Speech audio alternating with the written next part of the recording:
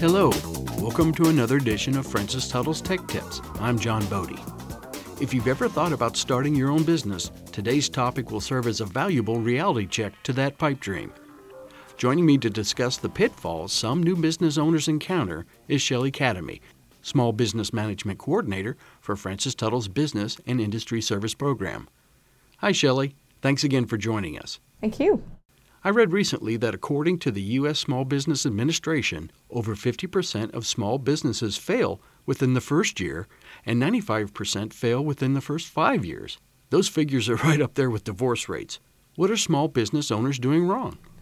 Well, there are lots of reasons why businesses fail, and every business is different.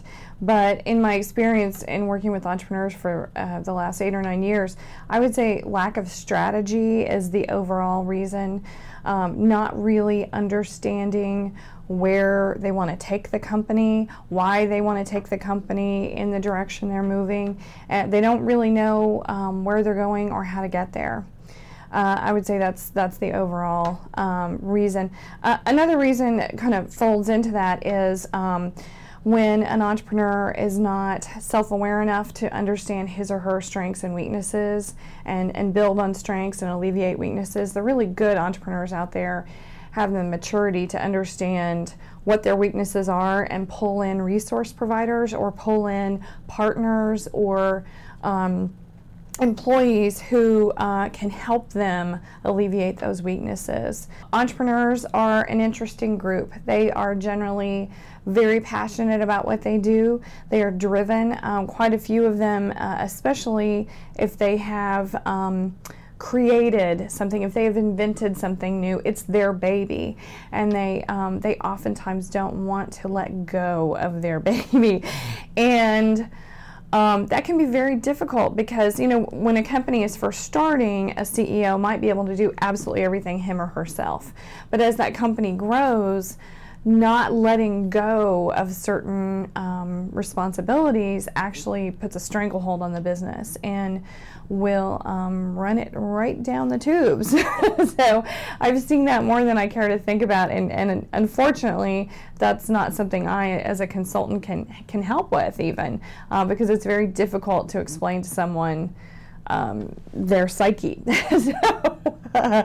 So that's one of those things. Like I said, everybody has strengths and everyone has weaknesses. It's not. I make it clear to my clients that I don't expect them to be perfect, but being aware of those weaknesses is a huge, huge advantage. I would say, as far as entrepreneurs go, the not wanting to let go is probably the biggest weakness I see. Also, falling under a strategy is not understanding who their market is. A lot of business owners want to jump directly to the tactical part of marketing. They want to create a brochure and a business card and call it good. And that doesn't really work. It may work sort of accidentally. It's not really a smart way to go about doing marketing. There's a lot of data. There's a data-driven approach in marketing is much smarter and will save them lots of headaches down the road. And not understanding their market leads to a poor location. It leads to poor understanding of who they're selling to, and so they don't sell properly. It can lead to lots and lots and lots of problems. Finally, I would say underinvestment, which I think is fairly commonly known. A lot of business owners just don't ask for enough money when they're requesting loans, be it from a bank, a venture capitalist, whomever. They generally think they can do what they need to do with a lot less money than what they really need. Well, the good news, Shelley, is that 50% of small businesses do survive, grow, and prosper. What are some of the traits or talents that these successful business owners possess? I would say sort of the flip side of what we just discussed. They have a maturity that allows them to understand their strengths and weaknesses and helps them to understand being collaborative really strengthens their venture. Oftentimes, I work with people who are very successful as entrepreneurs currently who have failed 2 or 3 times before. And so I really don't see failure as failure per se. Sometimes it's just a step in leading to success. And sometimes, you just have to build that maturity as a person to get there. I would say that, that they are generally, they're still very passionate about what they do. And I think passion about what they do is very, very important. I hesitate to work with someone who wants to start his or her own business just because they're dissatisfied with their current boss or because they want to make $1 million. It's too hard to run a small business yourself if those are your reasons. I would say that they, like I said, they understand themselves. I think they understand their market.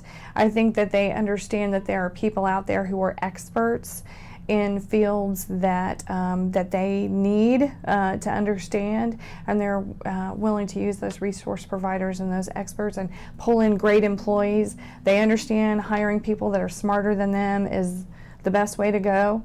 They don't let their ego get in the way, and they just keep going. Finally, Shelley, can you recommend to our listeners some of your favorite resources on the subject? Yeah, there are some great resources out there. They're actually, my Amazon.com wish list is far too large because there are some great books and magazines out there. I would say my number one book resource is something that my colleague Cindy Midas recommended to me, and that's The Successful Marketing Plan. And it's something I use with my clients, every single client. It is a data-driven approach to marketing, and that's by Hebing and Cooper. And then, of course, there are just a limitless number of online sources. StartupNation.com is one of my favorites. But depending on a company's industry, there are great resources on the web specifically for industries, for specific industries. Trade associations all around the web now, and they have great information about their markets. Entrepreneur Magazine is great. Business and Strategy Magazine is great.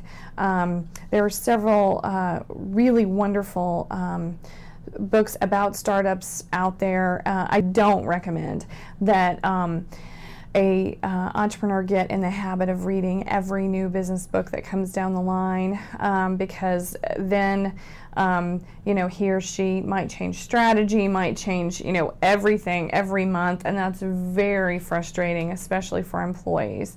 And so I would say take a look at those good resources and integrate them in your overall strategy, but don't do the book du jour, change my strategy every month thing. That's not good.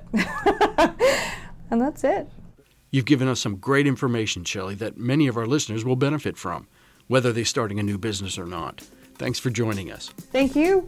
Remember, for more information on how Francis Tuttle's business and industry services can solve your business's training needs, just log on to francistuttle.com to learn more. For Francis Tuttle's Tech Tips, I'm John Bodie. Thanks for listening.